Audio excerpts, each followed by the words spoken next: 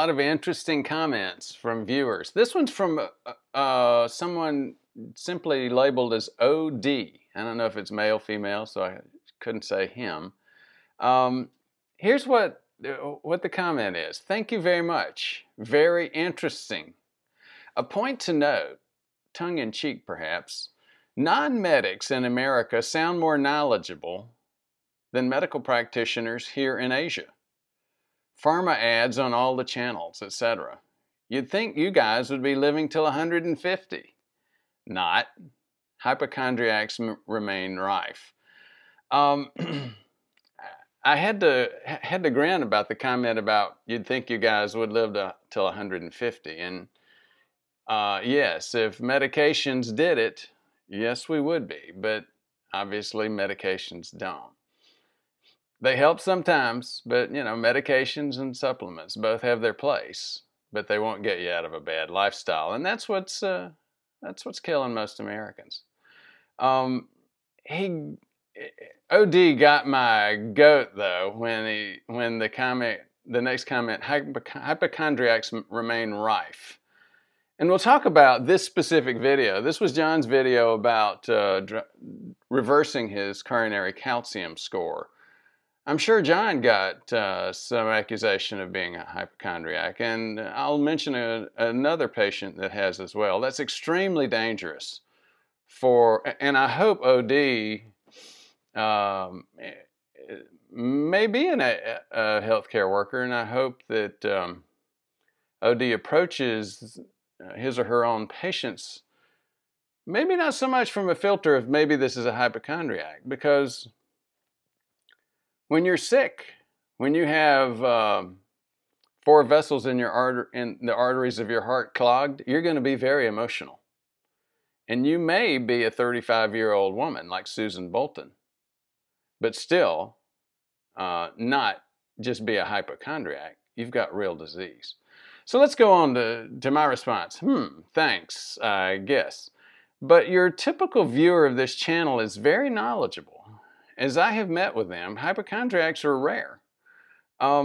Usually it's an engineer or an intellectual personality that has had personal or family life devastation due to cardiovascular disease. They are dealing with it the way they've dealt with most things in their lives, learning for themselves instead of simply putting their lives in the hands of others. Now, to OD's credit, the response was fair point. Perspective, I guess. From personal observation, I do know that in the East, we do what we can to avoid medication at any cost. Maybe at 51, I'll be laughing on the other side of my face if I get to 70. Never say never.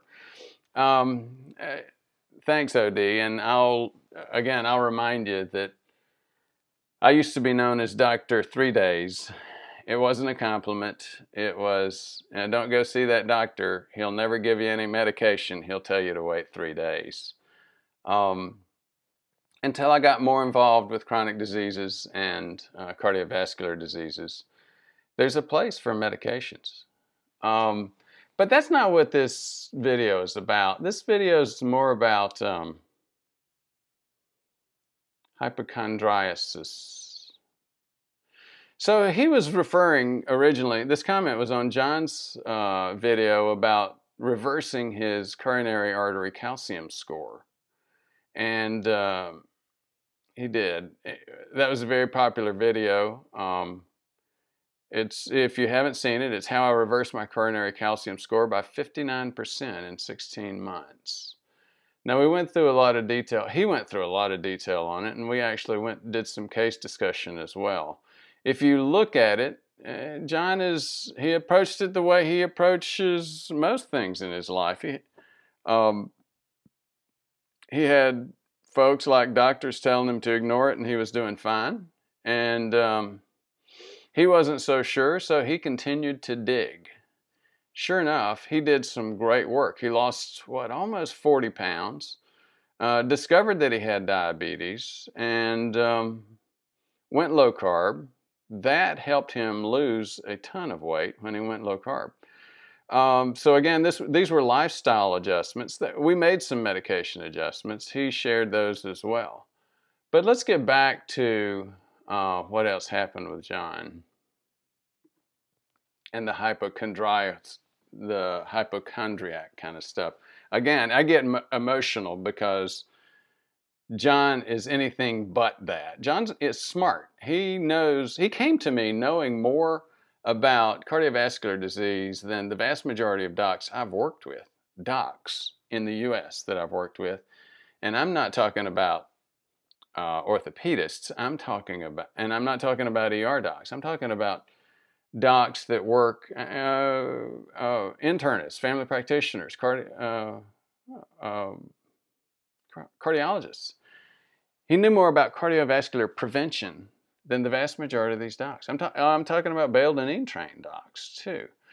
Now, here's an interesting thing that John said when he came to me. He said, when I started to go there in terms of blood sugar, he said, let me stop you here. I'm very much aware. I've seen your videos. I know you're very fastidious and very focused on digging up blood sugar problems. Let me assure you, I don't have them. My doctor checks it at least every year, and I check after my doc. I've investigated this, and I'm pretty much aware on how to rule this out. So I don't think that's the issue. I think there's something else going on. As John has shared with you, he did have some other things. He had some Lp(a), but mostly, in the end, it turned out he decided to humor me. He's that kind of guy, very courteous, very patient. And we didn't see much on the 2-hour OGTT, but then because of my continued concern, I said, why don't we do a Kraft insulin survey? We did it, and sure enough, here's what he shows on his video. At 2 hours, his insulin got up to 81, and his blood sugar was up to 291. So just for, as he mentions a little bit later, I believe, let me find this. Yeah, my blood glucose levels 291, close to 300. And there are several different definitions of full-blown diabetes. One is anytime you have a blood sugar over 200. Anytime you have a blood sugar over 200. So he took this back to his doc, and his doc's response was similar to some of the skepticism that we're talking about with healthcare providers. His doc's response was, oh, you know what, those OGTTs, those glucose challenge tests, I don't believe in those. They're rigged to fail. Well, let me just tell you, I've had plenty of people who've had OGTTs who do fine, who stay under 140, 120, even at their peak.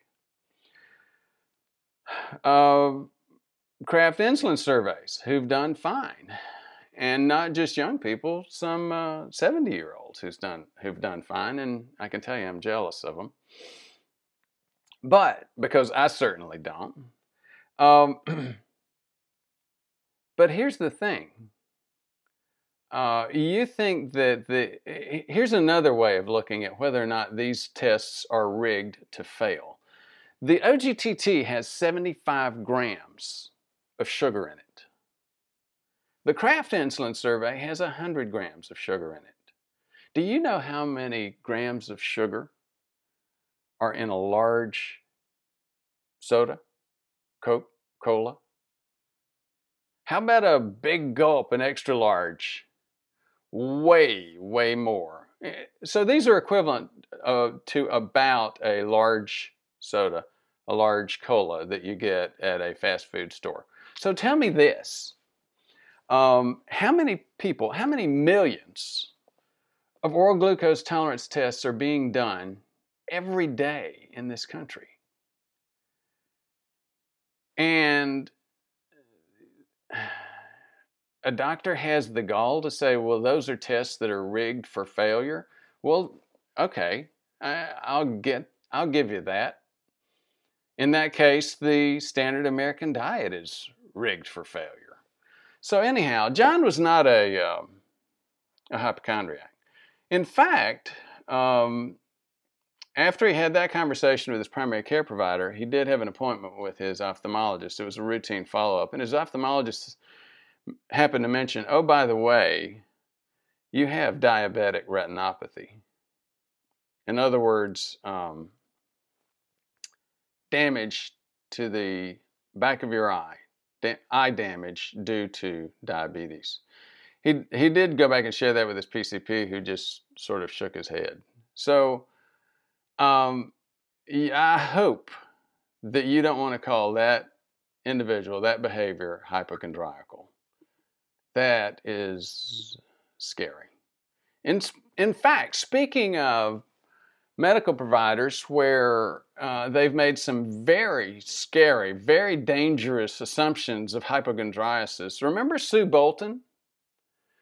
Sue was in her mid-30s, went hiking in California, had developed chest pain, came back and saw her primary care doc.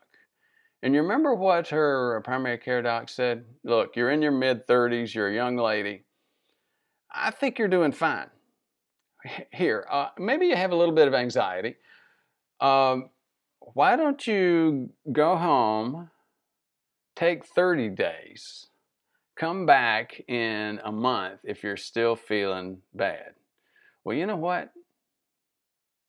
It's a good thing that Sue didn't listen to her doc when he was thinking about, oh, this is a mental health issue. She came back the next day and said, Doc, my chest is hurting. I think I need some help. Her doc humored her, got her blood cholesterol level, and it was over 450. My curiosity was whether it was 450 LDL or 450 total cholesterol, but it doesn't really matter. Sue went directly from her doctor's office into the hospital for a quadruple bypass. So, again, I mean, this is why why I've come out of retirement again. You do see way too many docs who just are assuming that there's hypochondriasis going on here, and that's a very, very dangerous assumption. What's even worse is you see patients that are assuming that they don't have something going on. So if you have a concern, if you feel like maybe I've got a problem here, but I'm not so sure, we're here. Give us a call. Send us an email, myhealth@prevmedheartrisk.com, or call at 615-538-8403. Thank you again for your interest. Thank you for listening. For more information, please visit our website at prevmedhealth.com. To learn more, watch our videos on YouTube at Ford Brewer, MD, MPH. Thank you very much for your interest.